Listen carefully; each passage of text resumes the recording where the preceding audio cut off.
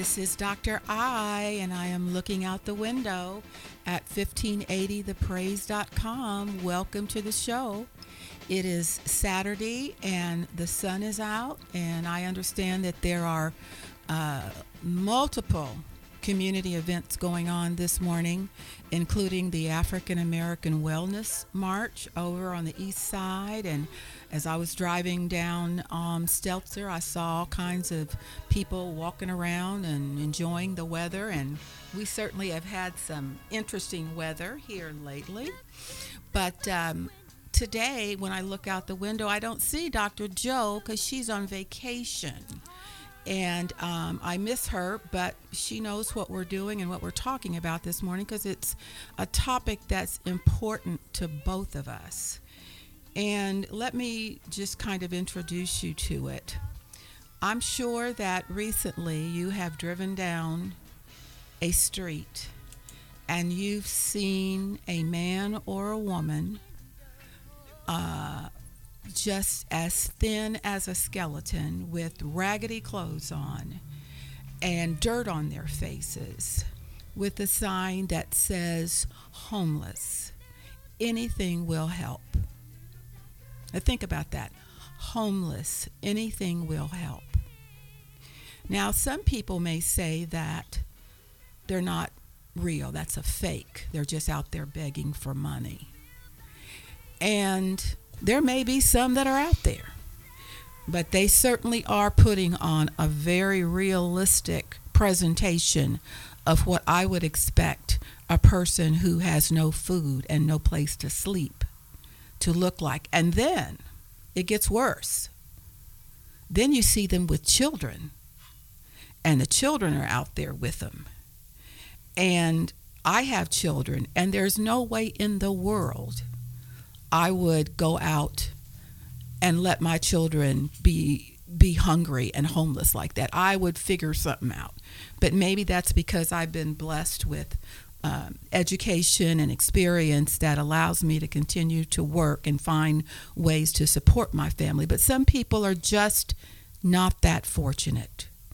The window was created to try to pull back the curtains on certain issues that cause the wealthy to get wealthier and the poor to get poorer and the healthy to get healthier and the sick to get sicker, and this ongoing historical divide between the rich and the poor and the black and the white and the immigrants and the natives. It just continues. And now it is so complicated that we felt, as we told you early on, that we had to do something to try to sift through the information and figure out what was truly going on.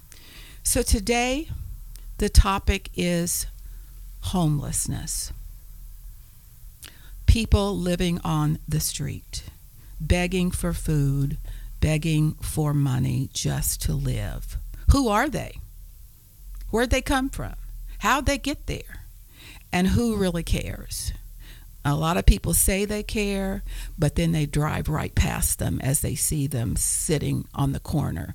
I see one man up in Westerville that sits on the corner every single day with a wheelchair, and his luggage and all of his belongings are right there by him.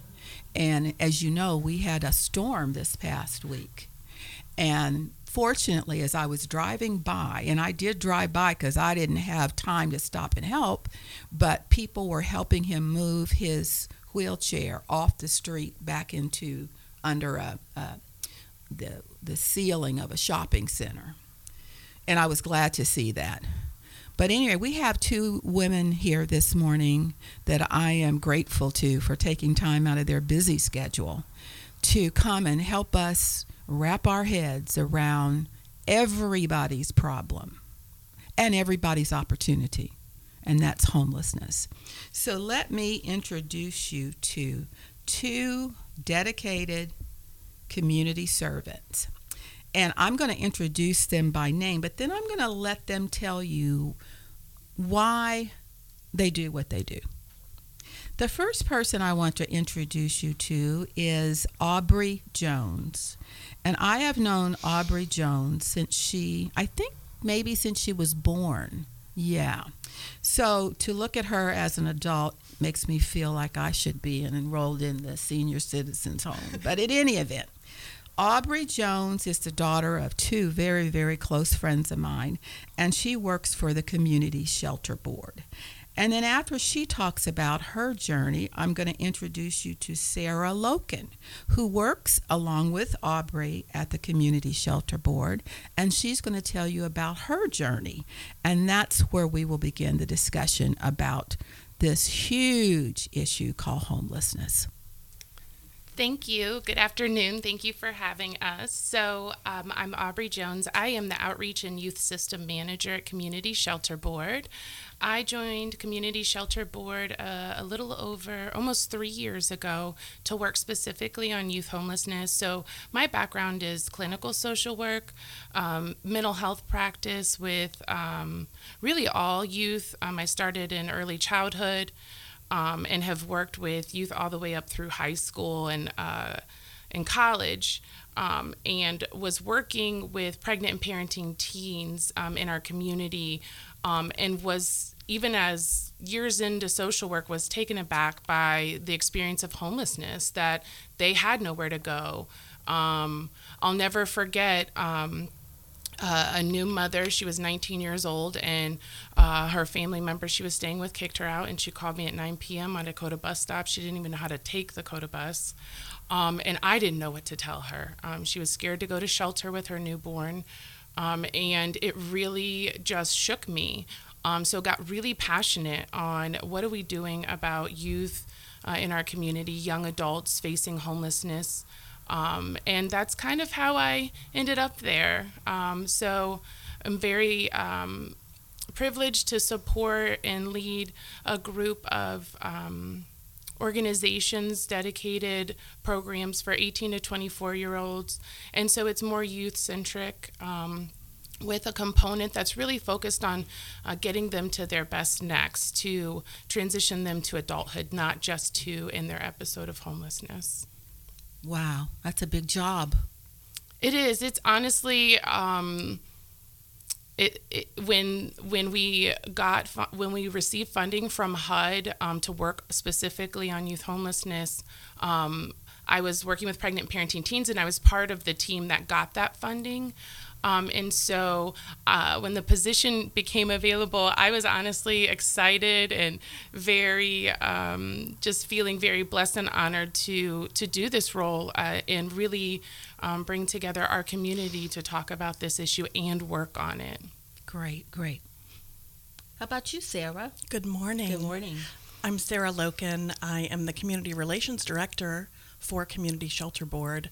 I have spent my entire career in this space and in this field, 23 years at Community Shelter Board in a number of different roles. And before I came to the Shelter Board, I worked for one of the shelters in our network called Friends of the Homeless that still operates today.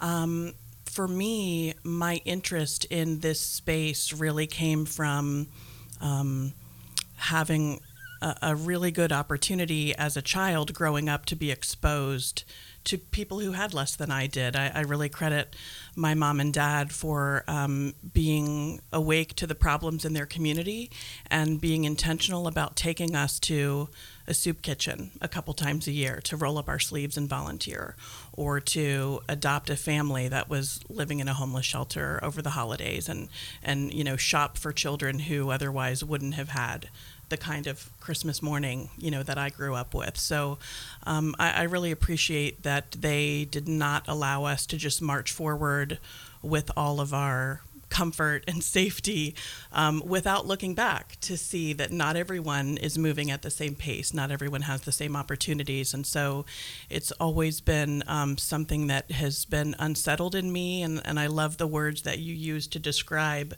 the ongoing historical divide between the wealthy and the poor. I do not have the clinical background or expertise that Aubrey does. I work in community relations and communications and government relations. My job is to talk to people about homelessness and try to get people who have money and power to think about people who don't have money and power. That's a big job, too. It's really interesting. My background combines both of yours. My mother was a social worker. She worked for a community organization working with youth, and then she transitioned to be the director of a senior citizens center. And she adopted a woman who had no family, and she lived by herself, and she would take me with her to see where the lady lived. I guess I was entertainment, being a kid coming to visit. But my mother took it as if it was just a responsibility. It wasn't a part of her job. She just knew about her situation. And so she just made it a part of her lifestyle. That orientation to community service, I think, is lost right now. What do you think about that? Going out of your way to add something to your life that you don't have to do, but you feel like, why not? I've been blessed. Why not bless someone else? I agree. I think that not everyone thinks about it that way, and we get busy in the things that we have to do, the things that we want to do, and we don't stop and take that pause and look around at what's happening around us. What about you, Aubrey? I think my perspective is sometimes skewed because I love young people. So I think often about, I work with our Youth Action Board, and I ask them these kinds of questions. Why are you here and not other young people? And I think that there's a lot of focus on the individual and the self in our society right now. I cannot even imagine, and this is going to sound crazy and like I'm old, but some of my young people almost have multiple people that they're keeping up with. They have the social media self, they have their family self in person, they have themselves as the worker. And so there's just a lot of, honestly, I think, just distraction. There's so much that you could pay attention to right now that really, I think people have lost focus on what does my community look like. I think the other thing that happens, and this partly is from talking to young people, is that they feel like they can't make a change or that they can't have an impact. And I think we, in the media, there's a lot of information about, maybe things in the world or in the United States that you don't agree with happening. But I think we lose sight of the fact that you can be effective locally. You can be effective just in your church home, in your neighborhood, in your block, whatever that may be. And that's partly, I think, why we see that disconnect. And you're absolutely right. Sometimes, even if you listen to the news, it's overwhelming. My son told me during this pandemic, Mom, just get away from the TV. Back up, turn it off, because it is causing you to be depressed. And I was addicted to that TV. I guess I was hoping to hear something positive as we were going through the virus and the racial murders and on and on and on. And it was coloring how I saw everything else. I just was almost like, why bother?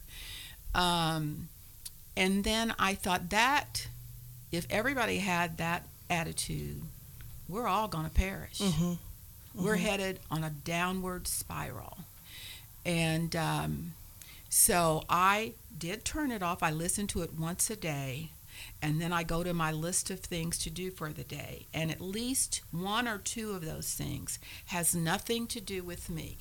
It has something to do with somebody else. And it may be something little.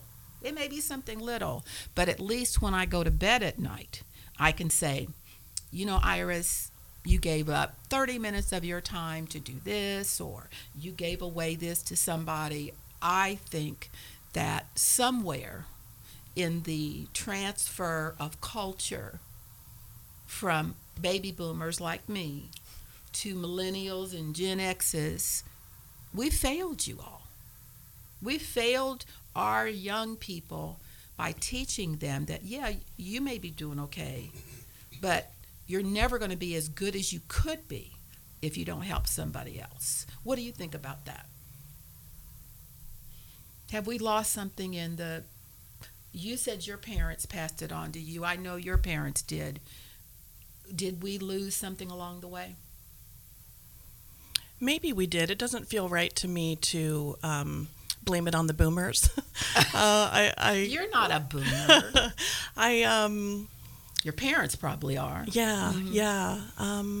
My parents did give that to me, and yeah, I think it's true that not everyone has that. I'm trying to give it to my kids, and the way you're framing it is making me stop and think, am I doing a good enough job Oh. in that space? I mean, I don't want to, I don't want to, miss an opportunity to make sure that is deeply ingrained for them as it is for me. What about you, Aubrey?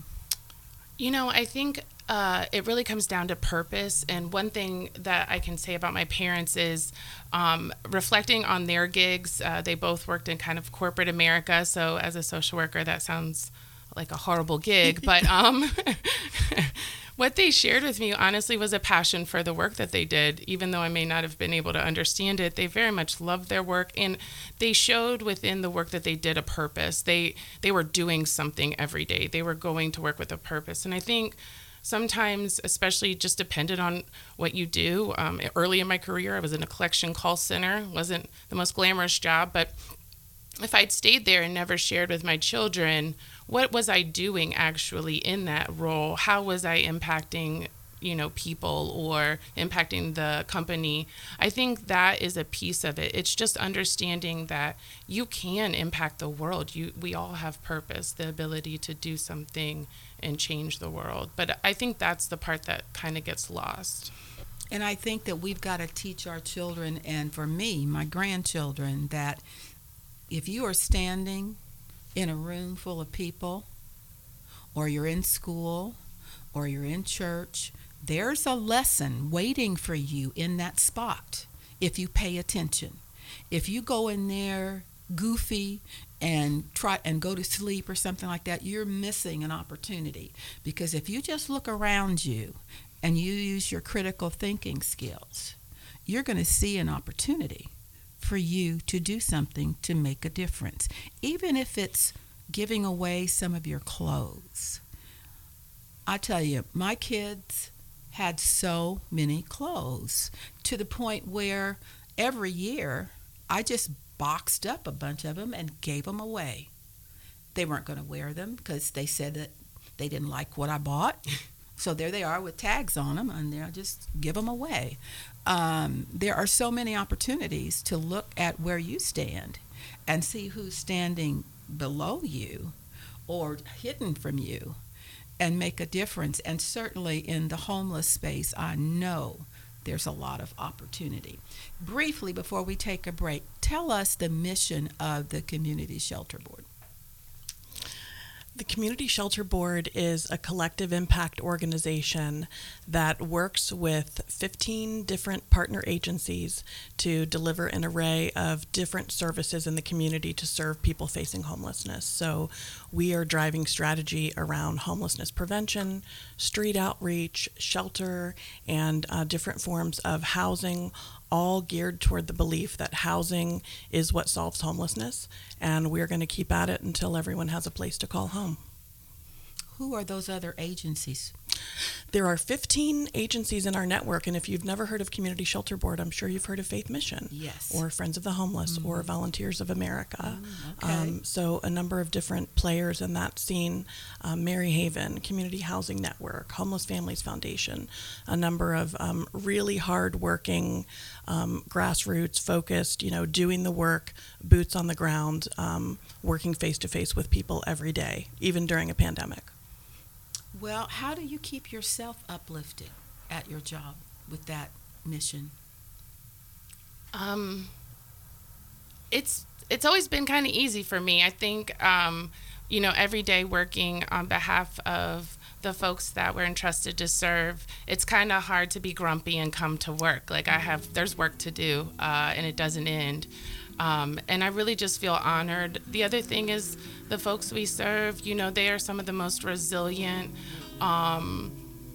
amazing, wisest human beings that I'm able to then interact with on a regular basis, and that helps me be a better human being. Well, we've got to take a quick break here, and we're going to come back and talk about who is the homeless when we come back on The Window. Hallelujah, hallelujah. Since I laid my burden down, yeah. Since I laid my burdens down. Glory, glory, glory, glory, hallelujah.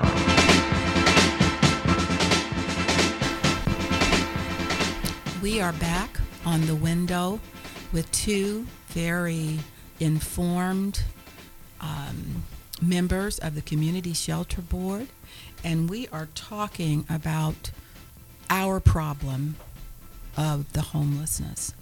Now, Sarah and Aubrey, I want you to give our audience a profile of a homeless woman, a homeless man, and a homeless teen. What generally put them in that category? Mm-hmm. I'll start with the woman and the man, and then Aubrey can speak about the Okay. teen. So the typical woman that we see coming to shelter and needing help is a mom who's got she's young. She's a young mom. She's typically got 2 kids that are very young, under the age of 7. She's working, but she is working a low-wage job and trying to figure out how to balance childcare with an income that does not cover rent in our community for what it costs to afford a safe, decent place to live. Many of us can relate to being a working mom and having to juggle. I got to be to work. I've got to do this job. I've got to hustle, and I've got to make sure my kids are taken care of. A lot of us, though, the difference between us and this mom showing up at the door of a shelter is the network, the family and social network of people who care about her and want to help her be successful. So her family's not there for her. She either doesn't have a family, those bonds have been broken, or she has a family who is hustling as hard as she is, and they don't have the capacity to help her make up, the car repair that happened that set her behind on the rent. They don't have a way to help her when the child care closed and she didn't have a place to take those kids so that she could make sure she kept showing up at work every day, because they're in the same boat as she is. So that's really the only difference between me, you, and the mom in shelter today. Is there a particular demographic? Is it black? Is it white? Is it an immigrant? Are they disabled or anything like that? A disproportionate number of those moms that we see are women of color, and that is because of all of the historical reasons that we already know about why women of color are not keeping pace with their wages, with their housing, with their opportunities from the start, with their education. And so that's why we see a disproportionate number of women of color in shelters, and that's across all men, women, and children. So mostly like 60 to 70% African American. Mostly the rest of the balance is Caucasian. Sometimes immigrant families, but not so much. The tendency among families who are immigrating are to really huddle up together and live together, yes. Let me throw this out here. I bet you there's probably some domestic violence involved. Sure, absolutely. That put them in that role. How does that impact their ability to manage homelessness?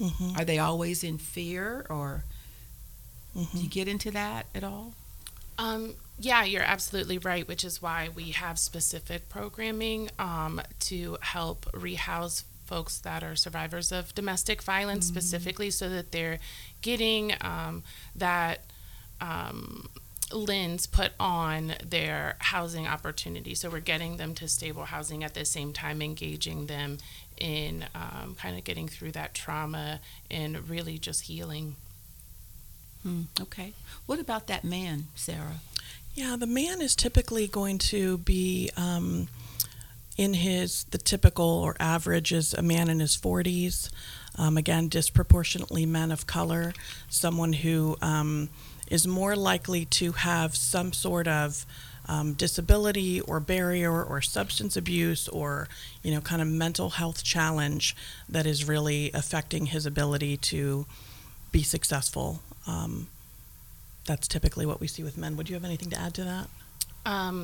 Conviction. So one of the biggest things, I think this is across the board, and even with young people, is that a history of, felony convictions makes it very difficult to find a place to rent. And so in the mix of all of that, we have folks that are struggling to just find the landlord to rent to them because of that. So that there's that mix in there as well. Mm-hmm. Okay, so what about the youth? So youth are a little more unique in the kind of risk factors and reasons for becoming homeless. So we did a comprehensive needs assessment for Franklin County, and we know about 30% of the youth that are facing homelessness, 18 to 24 in Franklin County, had a history of foster care. And if you've ever known anybody who was in foster care or worked with youth in foster care, you know that there's a disconnection, right, between you and your family of origin. Mm-hmm. And so oftentimes you leave foster care and you may or may not have attachments to that family that are sustained in adulthood. And then you may or may not have connections to your family of origin. And if you do, they can be very loose, right? Because there's just not that bond. These are not necessarily the folks that raised you. And so that's a huge demographic. And then you compound that, right, with foster care and the engagement in kind of post-traumatic stress disorder and mental health issues in young people are... there's higher rates of mental health issues in foster care, right? So then the issue starts to compound, right? So then we have young people who may also be struggling with a mental health issue.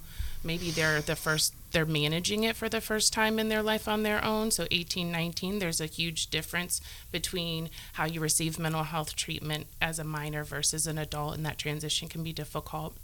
And then the biggest risk factor that we see is high school diploma. So if you do not have a high school diploma, you are 346% more likely to experience homelessness 18 to 24.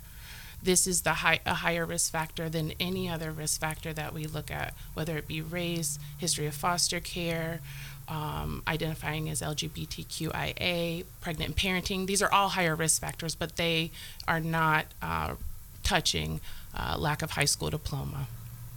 Well, I hate to bring this up, but what has the pandemic done to, I guess, aggravate or worsen this situation? It's really exacerbated what was already a very serious problem. And when we talk about risk factors for homelessness and what's the profile of who's homeless in our community, we really also have to talk about the fact that the game is rigged. We have to talk about the fact that there is not enough housing for everyone. There are 54,000 households in our community that are paying more than half of their income on rent. It's not sustainable. They're not going to make it. And, there's just this gap between what wages are and what it costs to take care of yourself in our community. The game is rigged, and so not everybody is going to win. A lot of people are going to lose. And I was looking up this stat that when you look at the minimum wage rate in our state, someone who earns minimum wage in Ohio has to work 76 hours a week in order to afford a modest 2-bedroom apartment and not be housing cost burdened and paying way too high a percentage of their income on rent. Do they still have Section 8? They do. They don't have enough. There's not enough to go around. There's like one affordable unit or one voucher for every 4 families who would qualify for it. And is that because the landlords don't want to get in that game anymore? I don't. Why aren't there more landlords participating? It's about the vouchers coming down from HUD. more than unwilling landlords. We've They're got not- some great landlords in our community, Mm-hmm. and we've been really intentional over the past couple of years about building those relationships and really creating a network of landlords who are very open to second chance renters and people with less than perfect credit. But the voucher issue is just one of it's the decisions at the top are affecting communities all across the country on that issue. Wow. So this is complicated. So how do young people figure it out? That's why they need our support. They are, in the way that we're successful, and the way that they're successful is creating kind of a web of support, whether it be, organic, or your family of origin, or your community, or your neighbor, or providers that are helping with utility assistance, helping with going to the food pantry. I always talk about working with pregnant parenting teens. Once we got them stably housed, that's not where it stopped. Then we sat down and we said, now you're going to go to the food pantry every month before you spend your food stamps, and you're going to see what you get at the food pantry, and then you're going to spend it. And we're going to get you on utility assistance. We want all that cash that you're bringing into the house to go to rent, because there's not a subsidized necessarily rent, right? And so how do we build a budget? And a lot of it is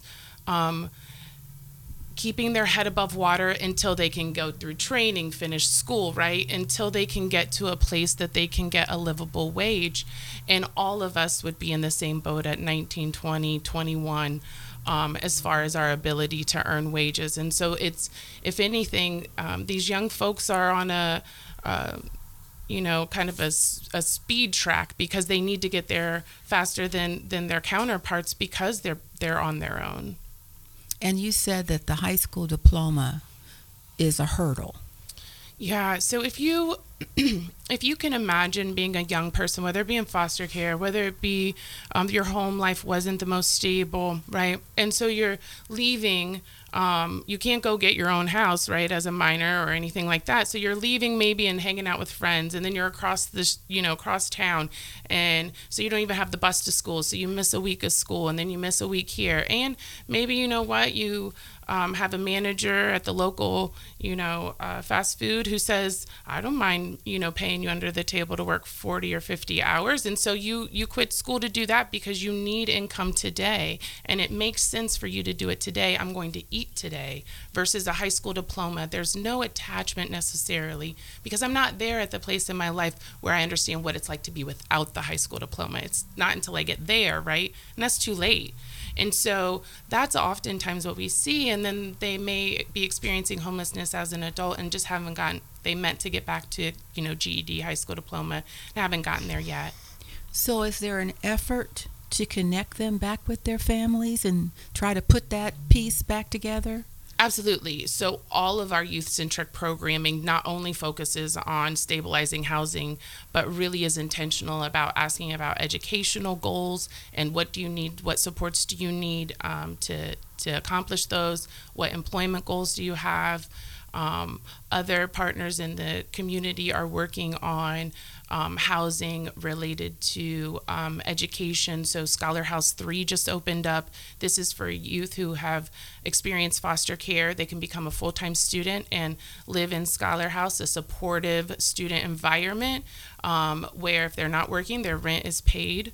And they're able to finish their education and stay there until their education is finished. So there's multiple people and many people looking at this, because it really is the answer, is making sure that they get their education. What's the youngest homeless child that you have worked with? Me personally, 15 is the youngest that I've ever seen that genuinely didn't have a connection to family. What happened? In this case, it was a lot of foster care issues. So this is what anybody who's raised teenagers knows it's difficult, and it's hard for you to even like that child some days. And so imagine not only are you 15 and you've experienced foster care and you've been in and out of people's homes, but then at 15 you're returned to your mother who you've had no relationship and has not raised you since the age of 3. And you're a 15-year-old. So that is just a recipe, honestly, for disaster. A mother who was newly sober from a long history of drugs and alcohol, getting a 15-year-old back into her custody. And so that's really what happened. And the mother could not do it. She was worried about her own sobriety. And that's what she chose. And so we had a 15-year-old who had no place to go. And I guess that in some cases, children are taken out of homes because of misconduct by some of the parents, maybe the fathers, or molest or whatever. You have to deal with that kind of stuff too. Absolutely. Now, luckily, we have a strong children's services partnership, and so a 15-year-old most likely is going to be served by the child welfare system and kind of get to their best next that way.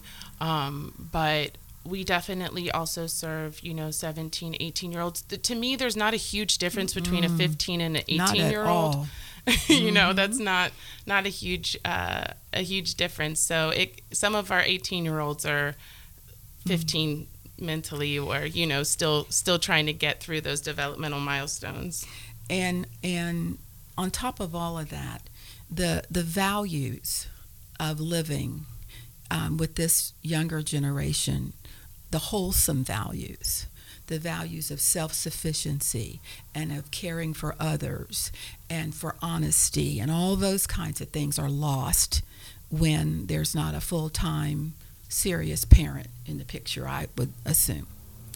The biggest thing I see with young people experiencing homelessness that they struggle with is when you have, as a child, gone without your basic needs met.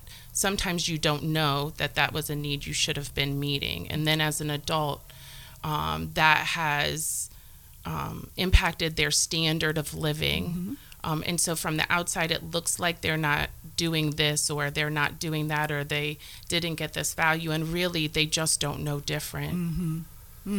Wow. Okay, well, we're going to take a quick break, but I do want to ask you about the structure of the Community Shelter Board before we go to the break. You have a directors and... Yes, we are 32 people strong, small organization of a lot of really passionate, hardworking people who are really just enjoy being together and doing this work. We are led by Michelle Heritage, our executive director. We have a social work team of really brilliant people like Aubrey. We have expert fundraisers who know how to engage the corporate community.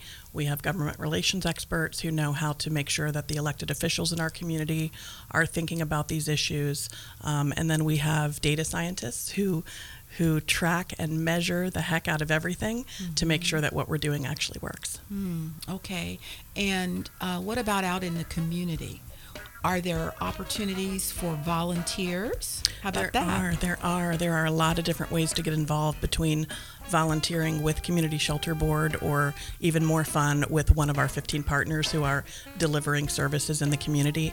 Lots of opportunities to roll up your sleeves and help serve a meal or read to kids or collect donations and do sock drives and make hygiene kits. There's a lot to do. Okay. We've got to take a break now, and then we're going to come back and talk to these two wonderful women about the programs available for people that are in the homeless condition on the window.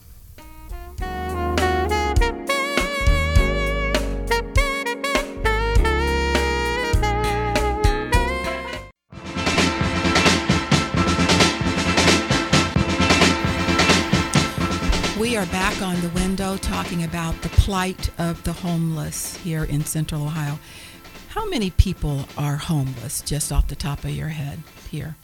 1,700 is our estimate of how many people are homeless on any given day. So tonight. And these are the people that are out in the streets homeless. Some about 1,000, 1,100, 1,200 of them are in shelter beds. Okay. So you only know about the people you see on the street. There are a lot of people that are actually inside a shelter bed and getting some help to get back on track and get some assistance to get back into housing. And I bet that they don't want anybody to really know how they are living behind the scenes. Sure. Yeah. I wouldn't. Okay. Well, tell us, now you've got women and men. What programs are available to lead them to a more sustainable lifestyle? All of our programs are really built around this principle called Housing First, which means housing is the solution to homelessness, and housing is what we need to work on. We don't need to work on your character or your work ethic or even, frankly, your substance dependence or anything spelling. like that. Right. Like housing is going to stabilize you and create a foundation where you can actually move to the next level on Maslow's hierarchy of need in bettering yourself and setting some goals from there. But housing is just basic and it has to come first. And so all of the programs in our network are really designed around that strong belief. And so we have street outreach teams that Aubrey works with that go out trying to engage people who are staying outside and talk to them about options, what they might be eligible for subsidized housing, or what is the barrier that's keeping them from being safe, and try to help with that and connect them to services that they need. And then obviously we have shelters. We have a number of shelters all across the community, all accessed through one centralized homeless hotline phone number. And everything that happens in a shelter is geared around keeping someone safe tonight and figuring out how do we get them back toward housing tomorrow.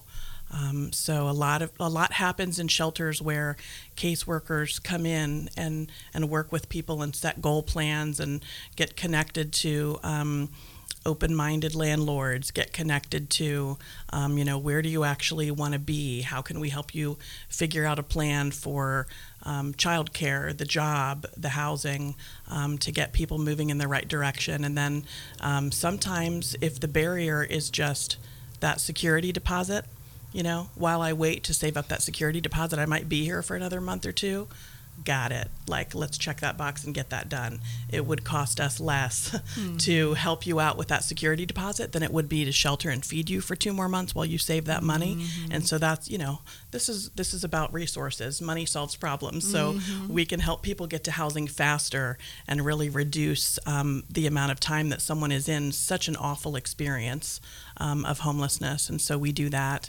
And then we have what we call permanent supportive housing, which is subsidized housing that has a lot of services wrapped around it. And that's for people who have a disabling condition of one type or another who really aren't going to make it on their own. Maybe they've experienced chronic homelessness a number of times or over a very long period of years, and there's something going on there that is keeping them from being successful. Without this housing that has services wrapped around it, they're going to be in and out of emergency rooms or jails or hospitals. And so it costs less for our community to help provide a safe and decent apartment for them to live with services right on site to make sure they have the medical care that they need or whatever else it is that they need to be stable and to thrive. Before I forget, I've been reading that the moratorium on evictions is up in uncertainty, and that there are landlords just waiting to evict people. And that's going to increase the number of people looking for affordable housing. Are you all kind of planning some plan B for this? I think we're bracing. Yeah, it's a good word. Yeah, bracing and being real about the fact that the pandemic and the fallout from the eviction moratorium and the evictions that are forthcoming, that we may in the homeless crisis response system, be working on this for the next couple of years to try and get back to a baseline that we were at before. Mm-hmm. The eviction moratorium has been a saving grace for thousands and thousands of people in our community. Mm-hmm. We right now have the lowest number of families with children in our shelters than we've had in the last decade, and it's because of that eviction moratorium. So we absolutely are bracing, as Aubrey said, for a big influx of people who are going to need help. There are a lot of families doubled up right now, we believe, where one eviction means two families are on the streets, not just one. Mm-hmm. And you know that's political, right? Mm-hmm. That's those decisions up in the ivory towers that have never experienced what poverty really looks like, which goes back to my premise. There's this ongoing battle between maintaining the world to be comfortable for the wealthy and uncomfortable for the people that are not wealthy. And there's absolutely, in my mind, no legitimate reason for there to be a fight about evictions right now. I mean, I'm a boomer.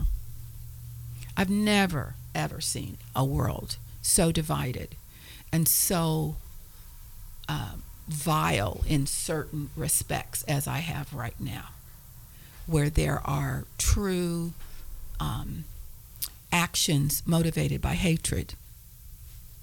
I don't even remember saying the word that much until now, but that's kind of what I see on the streets. I see it in institutions. I see it on the TV, and it just comes down to people that are underprivileged are discardable to the wealthy and the powerful.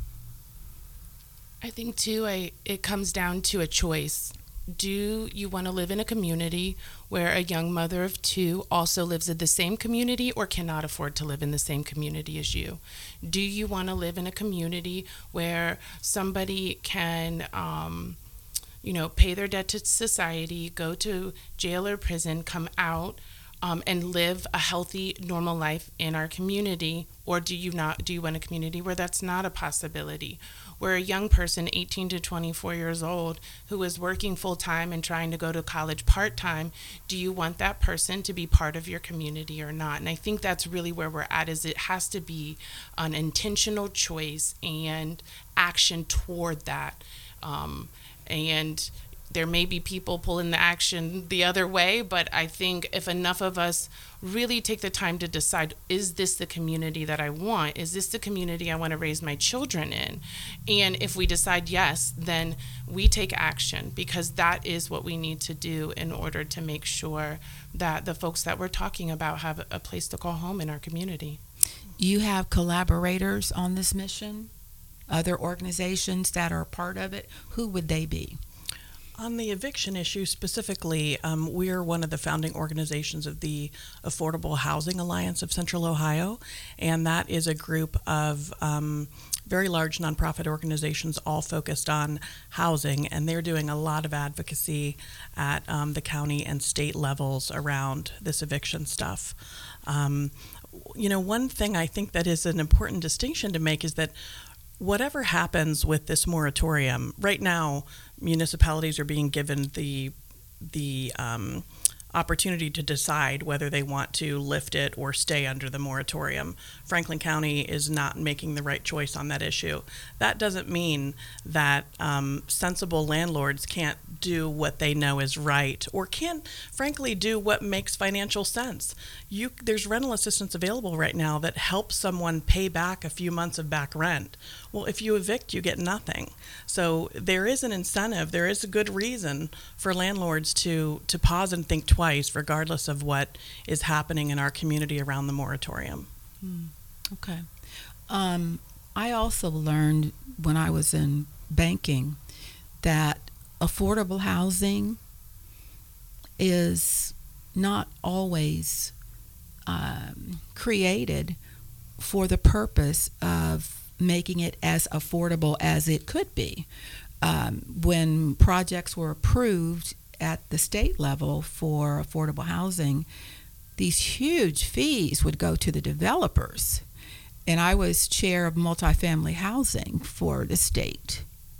And I'm like, this is ridiculous. This is kind of like, okay, this is where we stop, but this guy over here as a developer is going to walk away with all this money just for putting the deal together, and then the people still don't have a real affordable rental for this place.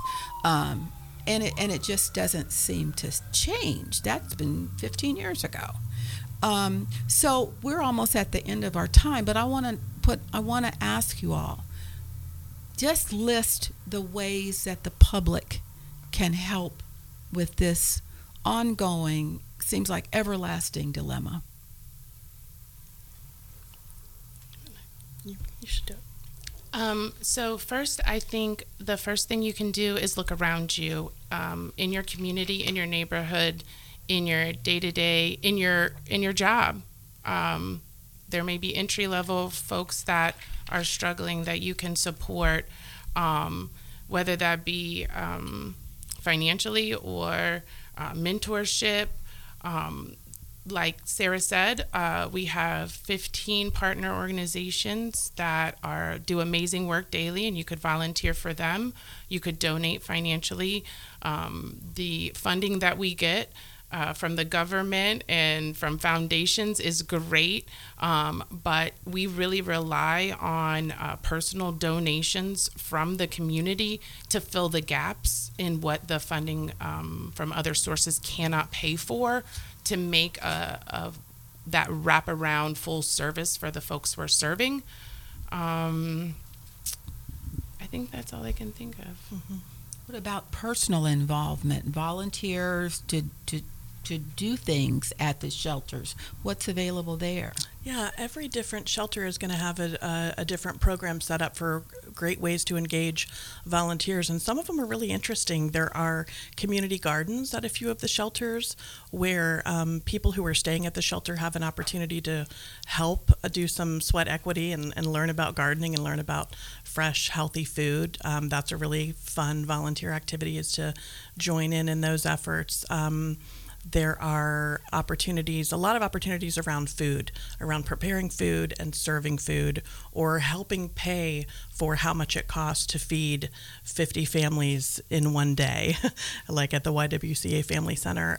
They have a really cool program where you can gather the funds within your own network or within your church or within your family or your department at work to say, let's pay for the meal, let's pay for Sunday's dinner at the YWCA Family Center and make sure that 50 families have a good hot meal that night, even if the pandemic is keeping them from being able to gather and prepare that food together. They can still gather all of the ingredients and drop it off, or they can take up a collection and provide the money that makes that meal possible. So our partner agencies have gotten pretty creative during the pandemic to find ways for people to still be involved. What about on the policy end? On the policy end, giving to Community Shelter Board helps support our advocacy work. I also think it's always a great idea to be talking to your own members of the House and the Senate and let them know that you care about these issues and that you are concerned about the fact that there is not enough affordable housing in our community. At the policy level, you can say that to anyone and everyone that you meet.